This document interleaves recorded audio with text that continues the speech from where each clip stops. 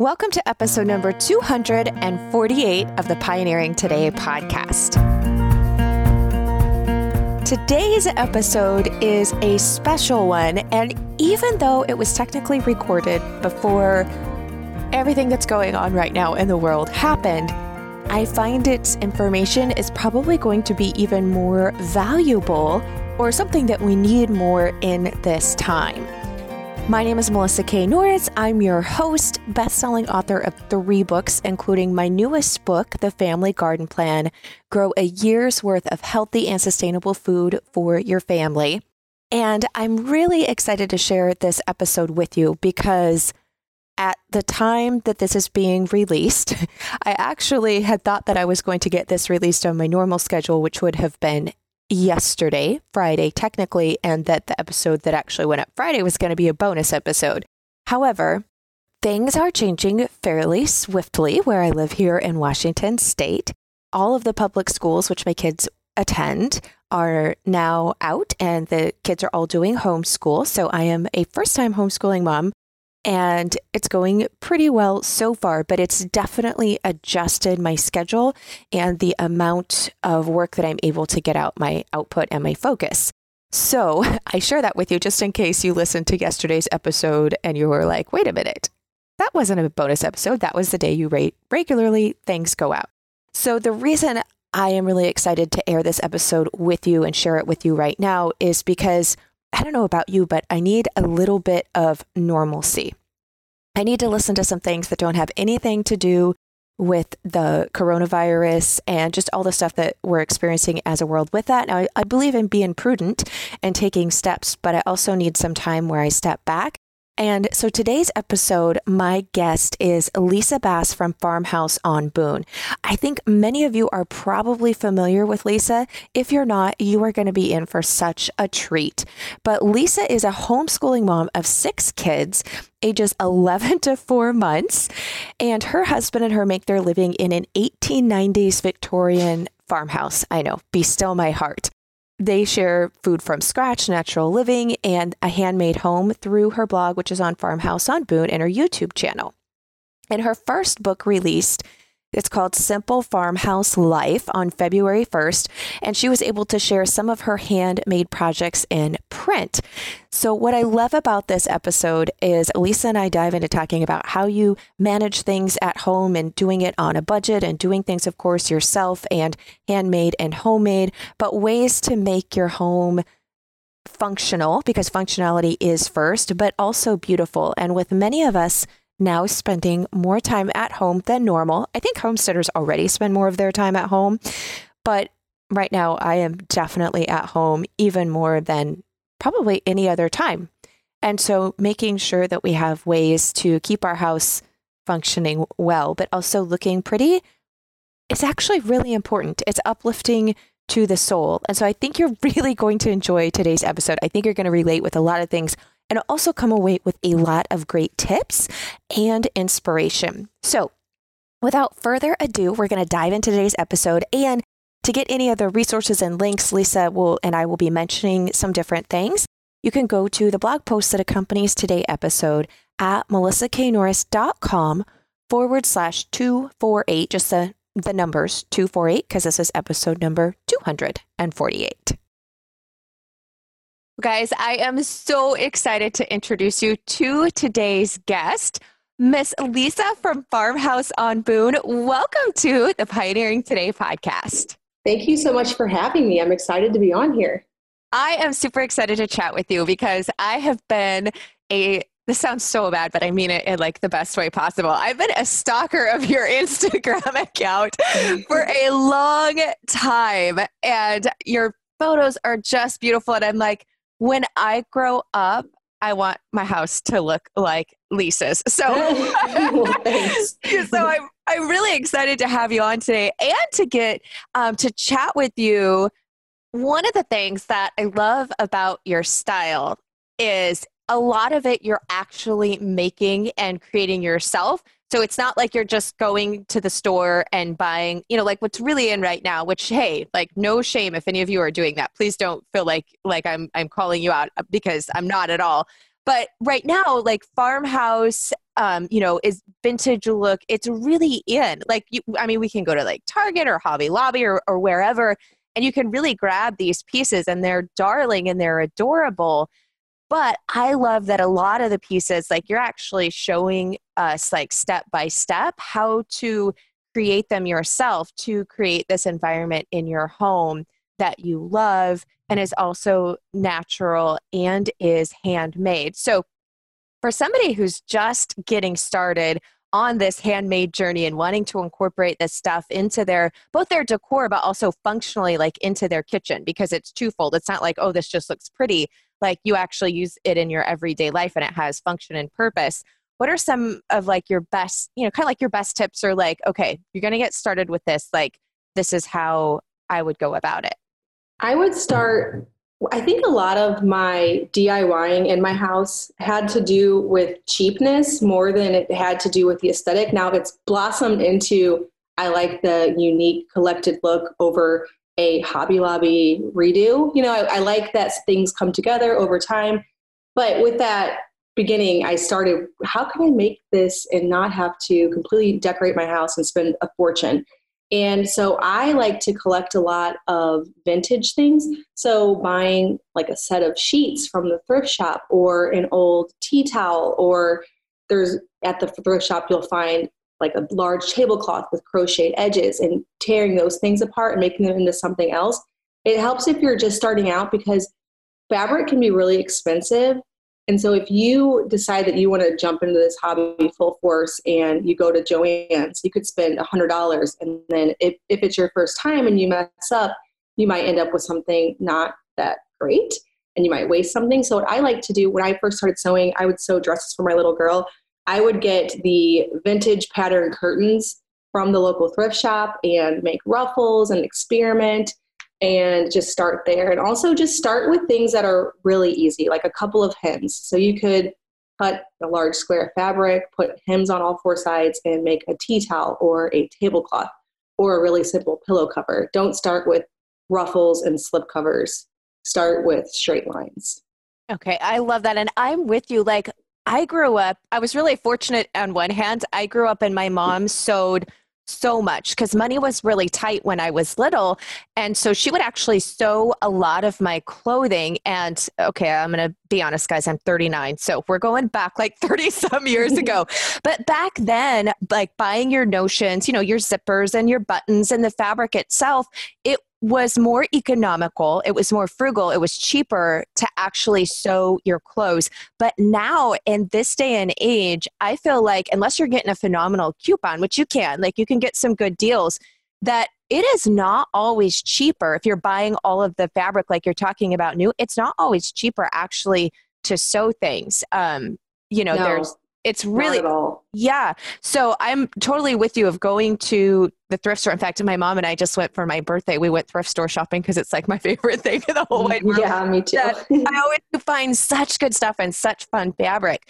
But one of the things when you are going to thrift stores, especially if you've never done it or you don't have a lot of experience sewing, that I would love, because my mom actually told me this, because one of the things is she sewed a ton. And so if I wanted something sewed, I'd be like, hey, Mom, can you do this? Like, she sewed one of my prom dresses and different things like that. But the bad thing is like, I can hem and I can do like a straight seam and I can quilt, but like actually sewing things on the sewing machine, I was spoiled. Like, she did it and I didn't jump in and learn as much as I should have. So that's why I say it's like a good and a bad thing.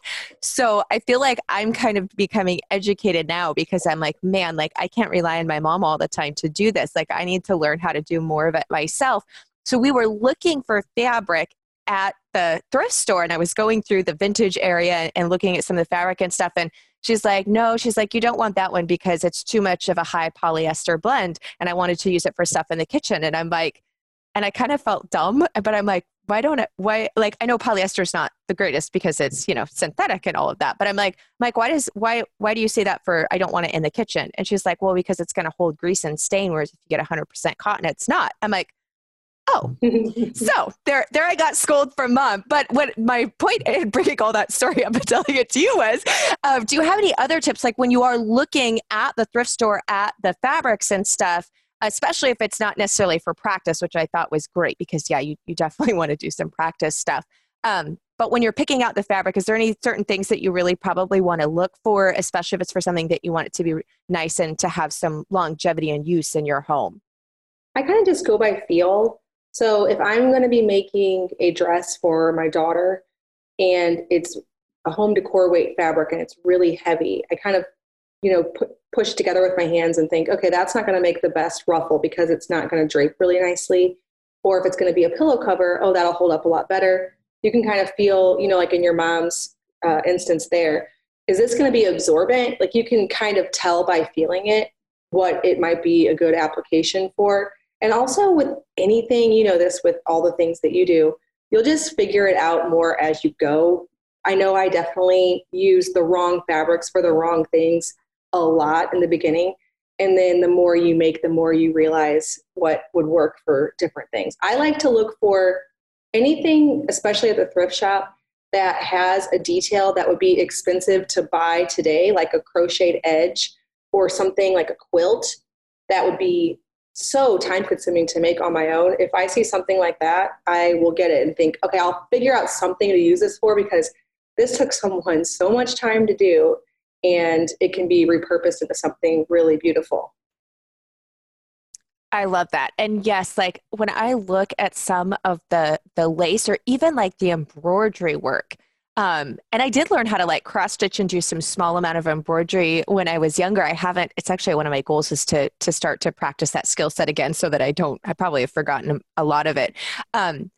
But it's amazing. And so I'm kind of like you, especially when you're looking at like the really, intricate embroidery and stuff. With a lot of the thrift stuff, I don't know if you've noticed this, like some areas of it will have, some stain or some discoloration. And sometimes that can add to kind of the charm of it. But if it's like really big or kind of like a nasty looking stain, not just like a little bit of discoloration, I'm with you. Like I'll look at that and be like, okay, could I like cut that out and use that, on something else, either making it smaller, like if it was a large tablecloth and maybe do napkins or placemats or something like that out of it. And so just because maybe part of it is damaged doesn't mean that you wouldn't be able to use the other part of it. So I'm glad you brought that up. Like look at some of the detail work and just think, can I cut this up and use it with something else? I think that's a really great tip.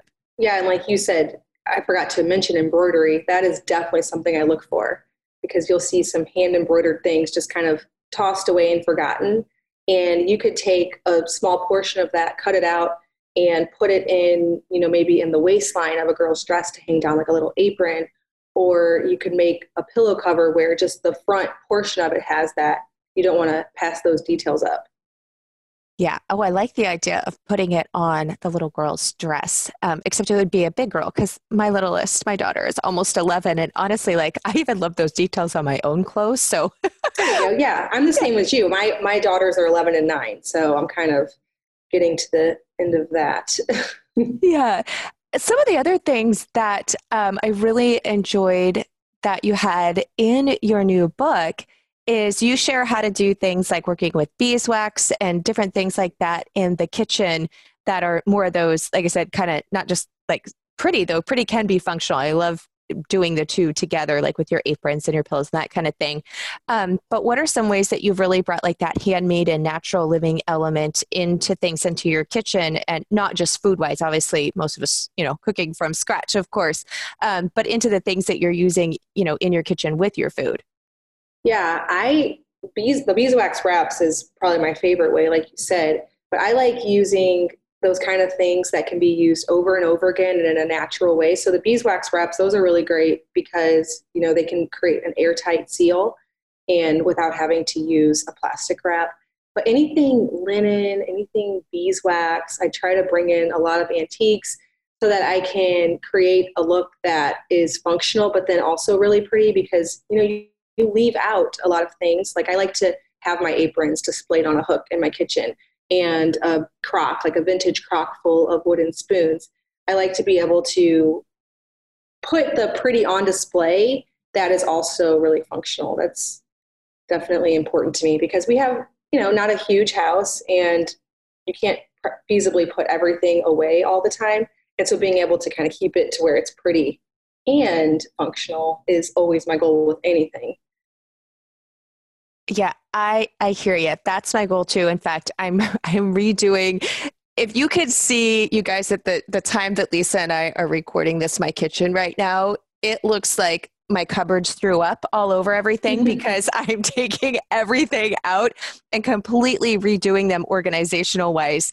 Because I've noticed too, I don't know if you've noticed this, like I feel like I had like my flow down and everything was working, but then over time, I end up, this sounds so weird, but I end up like evolving and doing things differently or just needing different things in different spaces. And so even though I felt like, when I kind of reorganized and put things together like 6 years ago, I'm like, man, this actually isn't serving me the best. And so I have it all pulled out to put it all back together. So I know you guys just moved, and I know when you move, like that really makes you reevaluate because it's a brand new space, but it also makes you look at everything that you have and you're like, am I really using this and how can I put it to its best functionality and so that it looks pretty? So do you have any tips for, and I'm kind of thinking mainly of the kitchen right now, but probably any room, like that when you're looking at your kitchen and you're like, I want to, make it pretty and functional. Do you kind of have any tips or criteria that you use to evaluate yourself, like when you're using what you've got existing or even looking at bringing in some new pieces? Yeah, totally. And I feel like just like you, I have to do it constantly. I feel like, I do this organizing, everything looks really great. I have things where they want, and then things constantly change, or even a different season. Like you might use some things more whenever it's full blown garden season than you use during the winter. And so the organization thing, I want it to be like a one and done thing, but it isn't. It's a constant, also things come in, you have to evaluate, do I still need this? What I try to do is anything that's a one use thing, really can't take place in my kitchen. So if something is just a unitasker, it usually has to go. But there are things that I will allow to take up a ton of space on the counters and in the pantry, even though they are, they're huge and not pretty. So an example would be the Instant Pot, but I don't just use it for one thing. I use it to make yogurt and bone broth, and those things happen multiple times a week. And so it gets to stay even though it's big and ugly. So usually, if it's something that makes its way into use at least once a week, it's staying, and I will find a place for it. Okay, I love that. And I have to say, like holler high five to the Instapot. I am such an old soul. Like I always say, like I was born 100 years too late. I feel like Laura Ingalls and I should have grown up together. We would have been besties. I just know it. Yeah. But the Instapot, oh my goodness. And I feel like I was so late to the Instapot, like craze and train. I think it's been like 2 years ago, I finally got one. And I tell you what, that thing for a from scratch natural living homestead kitchen, even though it's a modern appliance, oh my goodness, I love it. Like you said, for yogurt and bone broth, and just when I'm busy and I don't think to thaw meat out ahead of time, Right, and throwing dinner together. I'm with you. And sometimes I use it like 2 or 3 times a day if it's like a big prep day and I just need to get a bunch of stuff done. Yeah. Yeah. So sorry, guys, I had to just kind of throw my love out there. Well, yeah, and you probably relate to the party because you were already doing all of those things before and thinking, okay, I don't really need another thing because I'm already you probably were already making bone broth, already making yogurt.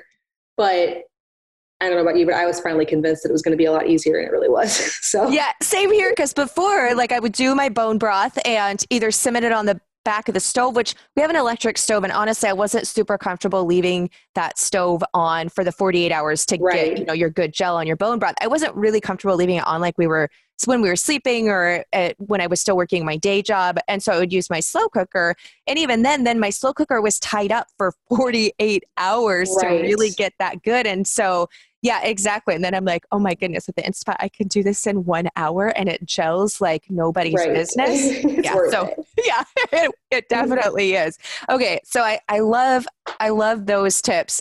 So I got to ask, do you actually leave the Instapot like on the counter, or does it just have a place like in our prime cupboard space where like things are really close by, but they're still covered? Or do you actually just leave it out?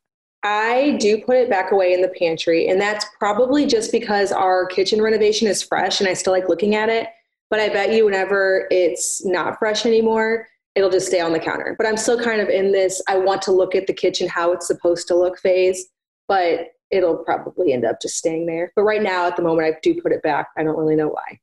Okay. No, that's good. I put mine, it's right underneath the cupboard. Like I have one cupboard door that's large enough that I can just slide it in and it's just right, but it's right there. So I can just pop it in and out. So I was just curious. Yeah. And that's actually the spot that you're describing is where I have my grain mill. I have one large cupboard door that it can have 5-gallon buckets in it and it can have my grain mill. And so that's what's taken up that. Now, if I had another one like that, it'd probably be the Instant Pot. Okay. Now this is funny because my grain mill my Instapot takes that spot and I actually feel like my grain mill's a little bit prettier. So it sits on the countertop. The grain mill has like permanent home just on top of the counter. I don't know. Nice. Yeah. So speaking of like you guys just, moved into your kitchen and I know what you mean, like, especially when I do like a refresher, like a major thing, like I'm doing right now with the organization, once you get it kind of like all prettied up, you kind of want to keep it that way for a while. And then you slowly ease into where not so much, which is why doing this, and I'm same with you, I find that I just have to redo it often. But speaking to keeping it looking nice, because that's always my ultimate goal. Like I'm going to get everything organized just so, and then the kitchen will always look this way with minimal effort. And it does for a while, but then it changes. Yeah. But, and I know you have more children than I do, which kids do add to, they're extra hands, but they're also extra mess sometimes. Yeah. So do you have any tips that you kind of use as in your daily routine to help keep things tidy and organized and pretty in the kitchen? I have to be honest, I really don't. I love it. My only way that I'm able to stay anything close to what people would call organized is by constantly decluttering. So my husband and I were both the same. We always have a bag in our hand almost every time we go upstairs and we just start throwing things in it because I don't really know how we end up with so much stuff, but I think it's just because all of our kids, everywhere they go, they're like little, like the other day we went to this homeschool co-op that we were trying out and they had what they called the market day. And so the kids could buy from other kids. And we brought home, like our kids are little pack rats. They brought home so much stuff. And so that, I guess, is what happens. But we have to constantly get rid of stuff in the kitchen, in their bedrooms, everywhere. And so I would say that's my tip. Just don't keep anything on hand at all that you don't need. But with that being said, I still do have to do a major organization thing probably once every 3 months because I do have so many hands helping. My girls, even my son who is 6. So I have 6 kids, but the oldest 3 are 11, 9, and 6. They can help put things away, but that also means that, things can become a little bit out of order. So yes. Decluttering, that's my only tip. Okay, I love it. It's like one of those things like I can't complain when they help, like even if they fold the towels wrong, which is one of my pet peeves. I have a very specific way I want my towels folded in thirds so they're nicely stacked on the shelf. And then when they put away the dishes is finding them, they're not in the space that I always put them at. And so then I'm like, okay. But yeah, you can't really complain. And I have to say one of the things that I started for the kitchen is I try not to, at the end of the day, is not to leave dirty dishes in the sink. And if you have a dishwasher, I know a lot of people, and I did used to do this because we did have a dishwasher, but the dishwasher slowly died a slow death. And so we don't have a dishwasher anymore. So we're doing them all by hand. And that's kind of my rule because I find if I wake up in the morning and it's already compounded, like I'm waking up to the day and there's dirty dishes still from the day before, it just is like, oh man. And so even though I'm sometimes really tired at night, I found if I just it's the rule, no matter what, the dishes have to be done. Clean, yeah. Yeah, I found like that does help me keep the counters clean and the kitchen more picked up. Otherwise, it feels like they were a magnet and it just seemed to draw more and more stuff in if I had, dirty dishes and stuff hanging around. Right, yeah. And with no dishwasher, the faster you do them, the easier it is. So I know we didn't put a dishwasher in our kitchen renovation because we eat here 3 times a day. We're all here all the time. And I don't have enough dishes to have a dishwasher because we'd have to constantly run it. But what we do is we pretty much just rinse and repeat. So if you, right after you eat, you rinse it off with really hot water, you can just go again. So that's kind of my method. I don't know if you do the same thing. Yeah, no, actually it's so true. Like it used to be like people are like, oh, just put it in the sink and we'll just like let it soak with hot water later. I'm like, oh man, no, especially like with my cast iron. Like as soon as I'm done cooking with it, if it's something that's going to be maybe a little bit sticky or messy or even not, like when it's like hot and I just wipe it out super quick, then it's like instantly. If I let it sit and then you try even soaking, it still takes me longer scrubbing wise to get things clean. And of course, I do not soak my cast iron. I know I was talking about cast iron, but I don't generally soak my cast iron. But it is so much easier if you do it right then and there, like you said, to just wipe it clean and then you're good to go. It doesn't take nearly as much time later on. Right. Yes, exactly. Yeah. So going back really quick to the sewing, because you have in your new book, and I know even on your YouTube channel and on Instagram and stuff, you share things there with the sewing. And I know like for me, like I can stroke. Well, I don't know what that is, but I can actually sew. I probably could. I invented something new there. I can sew a straight line fairly decent. Now I can't cut a straight line. In fact, that's why I bought like the rotary cutter and where it has the guide for you. I'm horrible at straight lines. But when you're wanting to maybe venture into some of the more things like doing ruffles or, you know, sewing actually clothes where you're going to have some different lines and stuff. Do you have any tips for somebody who is wanting to maybe venture a little bit more into that other than just like, you know, practice and that type of stuff? But do you have any kind of tips that have helped you or any advice for someone who's like really wanting to jump a little bit more into making more things? Yeah. I mean, if you want to sew, say you want to start sewing a dress for yourself, I would say start with things with elastic. Like I have a tutorial on my blog for a sheared dress. So that's just like an elastic thread, but it's really forgiving. So starting with those kind of things that are forgiving to where if you make it the wrong size, it'll probably still fit you is a really good place to start so that you don't feel discouraged with something that you can't really wear. And yeah, my advice is just that, just if you keep practicing, like my slip covers. I made a slip cover for my couch first, probably about 6 years ago. And it wasn't the best, but it totally worked. And then the next slip cover I made was way better. And the next one after that was even better still.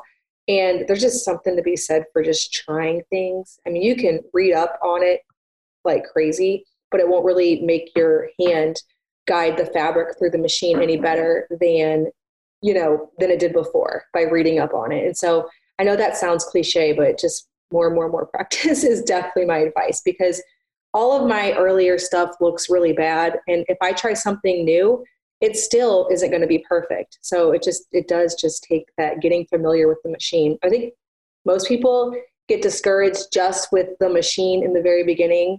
The bobbin thread gets bunched up, something goes wrong with the tension. And so if you can just get familiar with your machine, you're going to be really getting somewhere.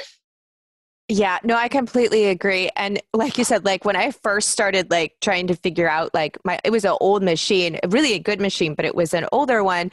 And so it had a little bit more finessing that needed to be done with it. And so I just got like literal scrap fabric and just kind of every time I wanted to test out like a different, tension or try some different settings on it for some different patterns with the thread and just like went to town that way. And the other thing is make sure that you have a seam ripper. Yes. Like that, it's probably my most used sewing tool after a pair of really good fabric scissors. Yep. And the actual and thread. Now you need good thread. Yes. The thread and then something to rip the thread out. Yeah. Yes. Seam rippers. I still use seam rippers because I've gotten a lot more familiar with sewing. I'm experienced, but still you're not thinking and you sew the sleeve to the skirt. Like it just happens. And the seam ripper will save you every time. Yeah. I actually have multiple seam rippers because I first learned to sew by hand. Actually, I first learned to quilt. So I learned how to quilt and a hand piece at top, not the actual quilting, when I was about 8 years old.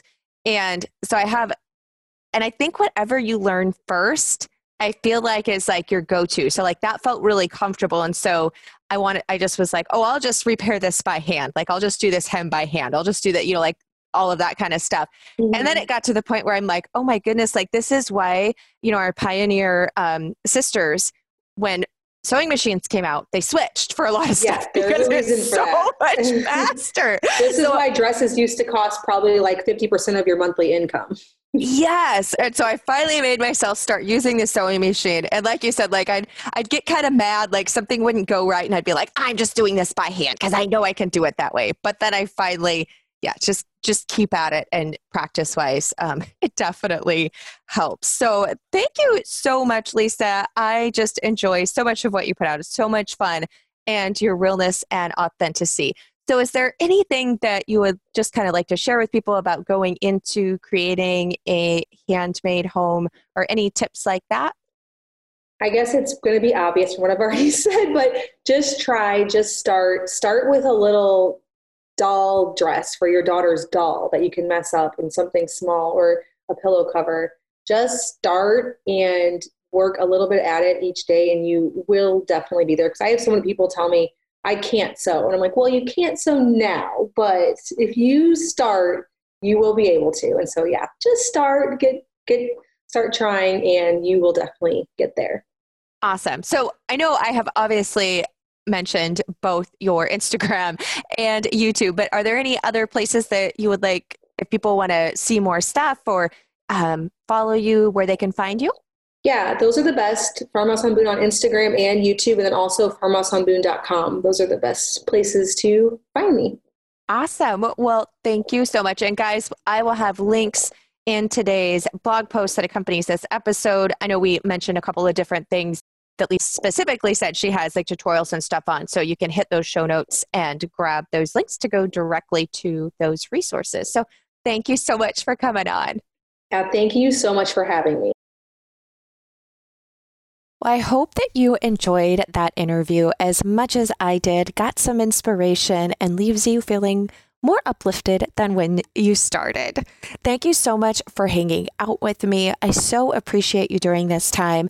And if you are looking for ways to make more things at home and or grow more of your own food, make sure that you're on my email list. I'm doing several things over these next couple of weeks. One, we're wrapping up, or I shouldn't say we're about halfway through. We're not wrapping up yet. The organic gardening workshop. So that is not too late for you to jump into. It's completely free. We have videos every single day that are up for 24 hours that you can watch, that are going to help you grow your own food organically, from both myself and 6 other presenters. And I'm also joining with Homesteaders of America. And next week, we're going to be starting a series that's completely free for 2020 of growing your own food. So it's over a week. It's going to be on YouTube. So there'll be videos posted and linked to every day from myself and many, many other people who grow and raise their own food. So just know that you're not alone, that there's a lot of us that are trying to get these resources into people's hands to help you do more of your own homegrown and handmade items that will serve you no matter what happens, will serve you very well. So anyways, thank you guys so much. I will have links to everything that I just mentioned the second time at the blog post, which is again, melissaknorris.com/248 to accompany this episode so that you can get more resources. So thank you for hanging out with me. I will do my best to get you extra episodes and extra resources during this time as I'm able. And if you have any questions, or there's anything that you would like to learn or you'd like to know, or just any suggestions, like I really would love to hear you talk about this or that, please do let me know. Reach out via social media. You can email me, melissa@melissaknorris.com is my email address, or you can leave it in a review. I read the reviews, and if you've got some subjects that you would like to have some more info on, especially pertaining just to kind of this time in life, let me know and I'll do my best to help you. Okay, guys, thank you so much. I really do appreciate you.